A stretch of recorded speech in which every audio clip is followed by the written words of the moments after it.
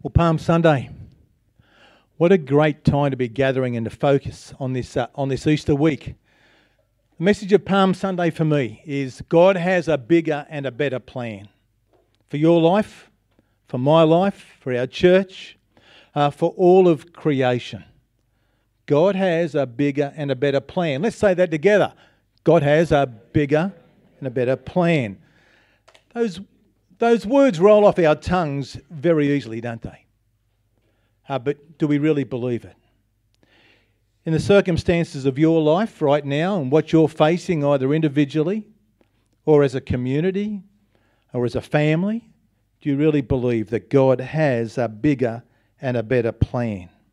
So as we come to this Palm Sunday account, things were looking pretty good for God's followers. Jesus was the Messiah who could perform miracles. We'd seen what Jesus had done. They had seen what Jesus had done. Casting out evil spirits, gone in the name of Jesus. Raising the dead to life. Healing those who were sick. His power over nature. Calming the storm. Walking over the water. When the religious leaders of the day tried to confound Jesus with their different questions, he actually turned the tables on them, confounded those with his answers to their questions. Nothing was impossible now because Jesus was heading towards Jerusalem. And so the crowd thought, this is our Lord. He is going to get rid of the tyrannical, oppressive Roman rule in Jerusalem. And at last, we are going to be free. We are going to be free. And Jesus riding on a donkey was a fulfillment of the prophecy that Zechariah had spoken 500 years before Jesus was even born. Rejoice greatly, daughter Zion. Shout, daughter Jerusalem. See, your king comes to you righteous and victorious, lowly and riding on a donkey, on a colt, the foal of a donkey. So here was Jesus himself proclaiming himself as the Messiah. So what could possibly go wrong? What could possibly go wrong? They'd seen all the miracles of Jesus. And now Jesus is going to go and get rid of this tyrannical Roman rule over them. Freedom at last. But God has a bigger and a better plan. And at first the disciples, writes John, they didn't understand all this. Only after Jesus was glorified did they realise that these things had been written about him and that these things had been done to him. And that is understandable because God's plans were so different. Jesus had told them earlier what to expect. Mark wrote, we're going up to Jerusalem, said Jesus, and the Son of Man will be delivered over to the chief priests and the teachers of the law. They will condemn him to death and will hand him over to the Gentiles, who will mock him and spit on him, flog him and kill him. And 3 days later he will rise. When Jesus spoke those words to his disciples, it obviously didn't sink in because the very next verse we read is James and John saying, Teacher, can one of us sit on your right hand and the other on your left when you come into your glory? I had no idea. It's a little bit like you gathering your family around and saying you've got an incurable disease and you are going to be dying and the end of your life is coming very quickly and someone in the family says, oh, can you pass the salt? You pass the salt. This whole thing just went over their heads. They knew that Jesus was going to be glorified. They had no idea it was going to be that soon because God had a bigger and a better plan. So a question for us in our lives is, when God's ways are different to ours, are we willing to accept them? So here are some reflection questions for us today. Are we often like the people of Jerusalem who wanted God to conform to their own agendas? Do we believe that God should manifest his power in a way that makes us more comfortable? And when that doesn't happen, do we tend to wonder why God either hasn't heard our prayers or why God really isn't interested in our case? What issues are you dealing with today, either individually or as a family? Have you got a predetermined solution or an outcome that you're requesting God to provide? But what if God has another plan? Are you happy to engage in that process? So often I think many of us, and I know from my own experience, would rather pursue another path. You know, we've been taught from a young age and been conditioned to believe that if it's going to be, it's up to me. You know, to know what you want and to go for it. To set your goals high and don't stop until you get there. You can do anything if you just set your goals and you have a passion and you have a determination to go and to reach them. All our dreams can come true if we are only disciplined and we have a passion to keep on going and to pursue them. And there is truth in those sayings, well, some truth in those sayings. But what happens when God has a different plan? Are we waiting and discerning enough to know the difference between our desire to simply push on and our ability to be listening to God and genuinely seeking His plan and His purpose? Because I'm convinced that when we keep on going, focusing on this goal, we so often look for peace and answers in all the wrong places. We look for peace and answers in all the wrong places. And could it be that as we struggle to build our lives for ourselves, to pursue the things that we think will make us happy, that Jesus wants to say to us too, if you, even you, would today only know what would bring you peace. The reason I wanted to speak about Luke's Gospel today is that Matthew, Mark, Luke and John all give the account of Palm Sunday.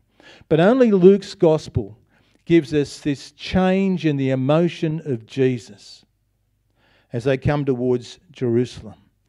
So up to verse 37, the celebrations are all joyful. The scriptures say that when the procession came to the place where the road goes down the Mount of Olives, the whole of the disciples began to joyfully praise God in loud voices for all the miracles they had seen. And so the crowd is, and we know this well, the crowd is shouting, "Blessed is the King who comes in the name of the Lord. Glory in the highest heaven." And some of the Pharisees called out, "Teacher, rebuke your disciples." And Jesus responded, "Look, I tell you, even if they kept quiet, the very stones would cry out." Jesus was saying nothing is going to stop the good news of the kingdom. My kingdom is going to be fulfilled. But then, as Jesus approaches the top and looks out over from the Mount of Olives over Jerusalem, he stops and he weeps. He weeps.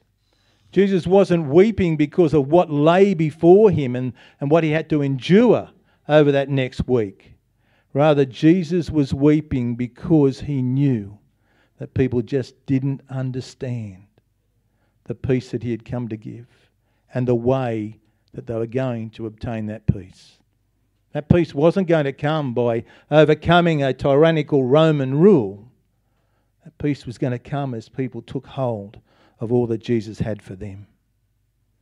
If you, even you, had only known on this day what would bring you peace, but now it is hidden from your eyes. Sadly today, I think the Lord weeps over us and so many of our fellow Australians who are lost. We're looking for peace in all the wrong places. If only we could take hold of the peace that Jesus offers us. I searched Google this week. How can I find peace? Silly thing to do. Let's try it. 1.09 billion hits. Now, I didn't get through them all.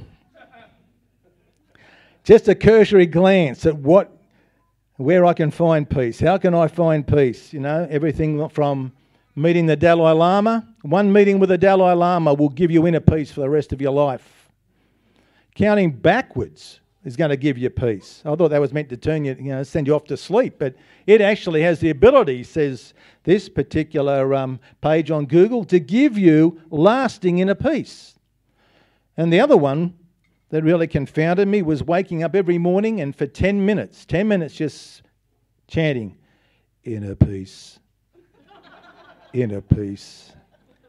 After I'd said that 5 or 6 times, it frustrated me no end. And how it's going to ever give you inner peace. The crazy things that people want to look at to find peace. To find peace. Where do we go? Where are our fellow Australians going for that?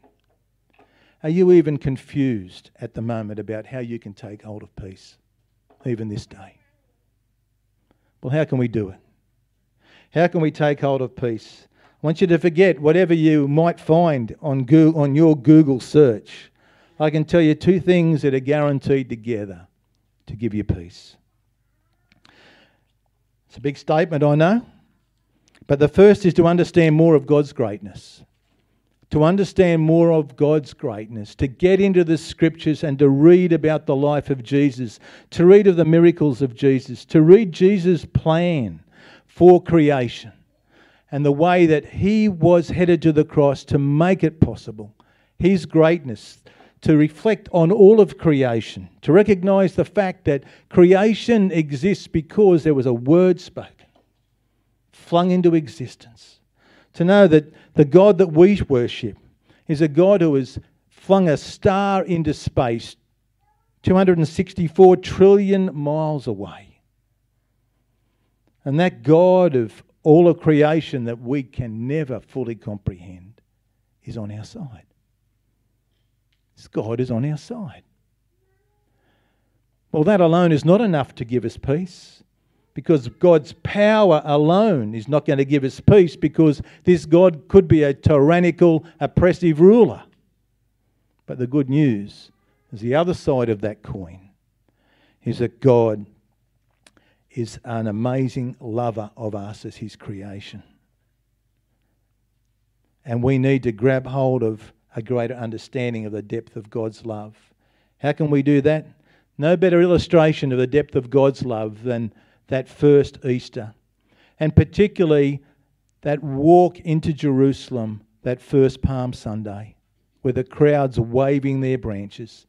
Jesus, knowing what was in front of him, knowing what he was going to endure, still walked steadfastly, knowing too that people weren't fully going to comprehend what he was doing.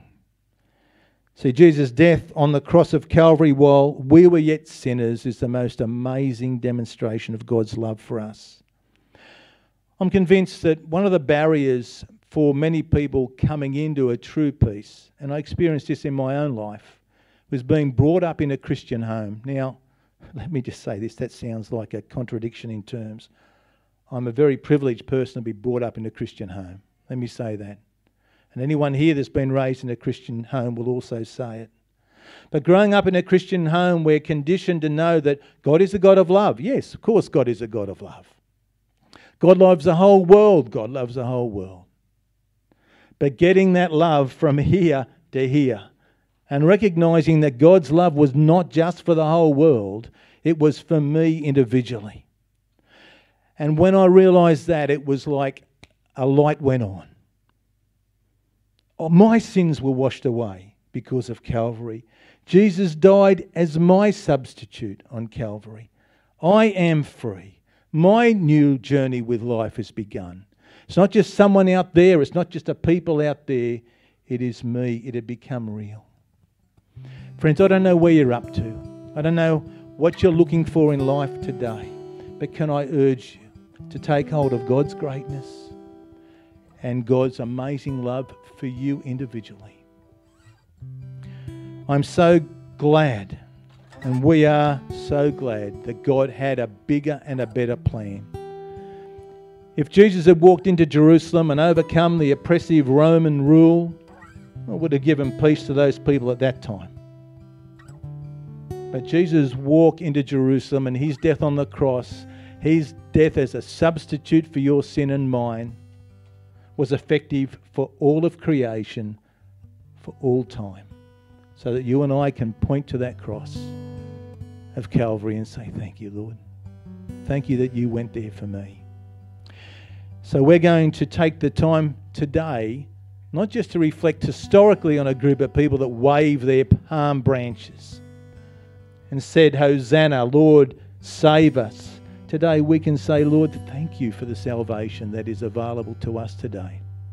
I'm going to pray, and then Murray and Dan are going to come up and lead us through this little final part when you and I can rejoice in what Palm Sunday means. Let's pray together. Our Heavenly Father, we do praise you and thank you for your greatness on the one hand and for your amazing love for us on the other. And we thank you that as we grab hold of those two things together and we commit ourselves to follow you and to see ourselves nailed to the cross of Calvary, our sins being forgiven, that we can take hold of peace in a new way. And today we want to pray for each other.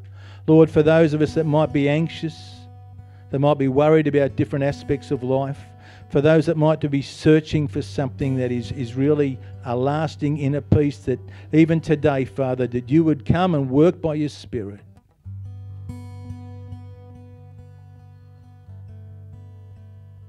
And to, Lord, just draw us into that relationship with you, to open our eyes to see the magnitude of who you are. In Jesus' name we pray.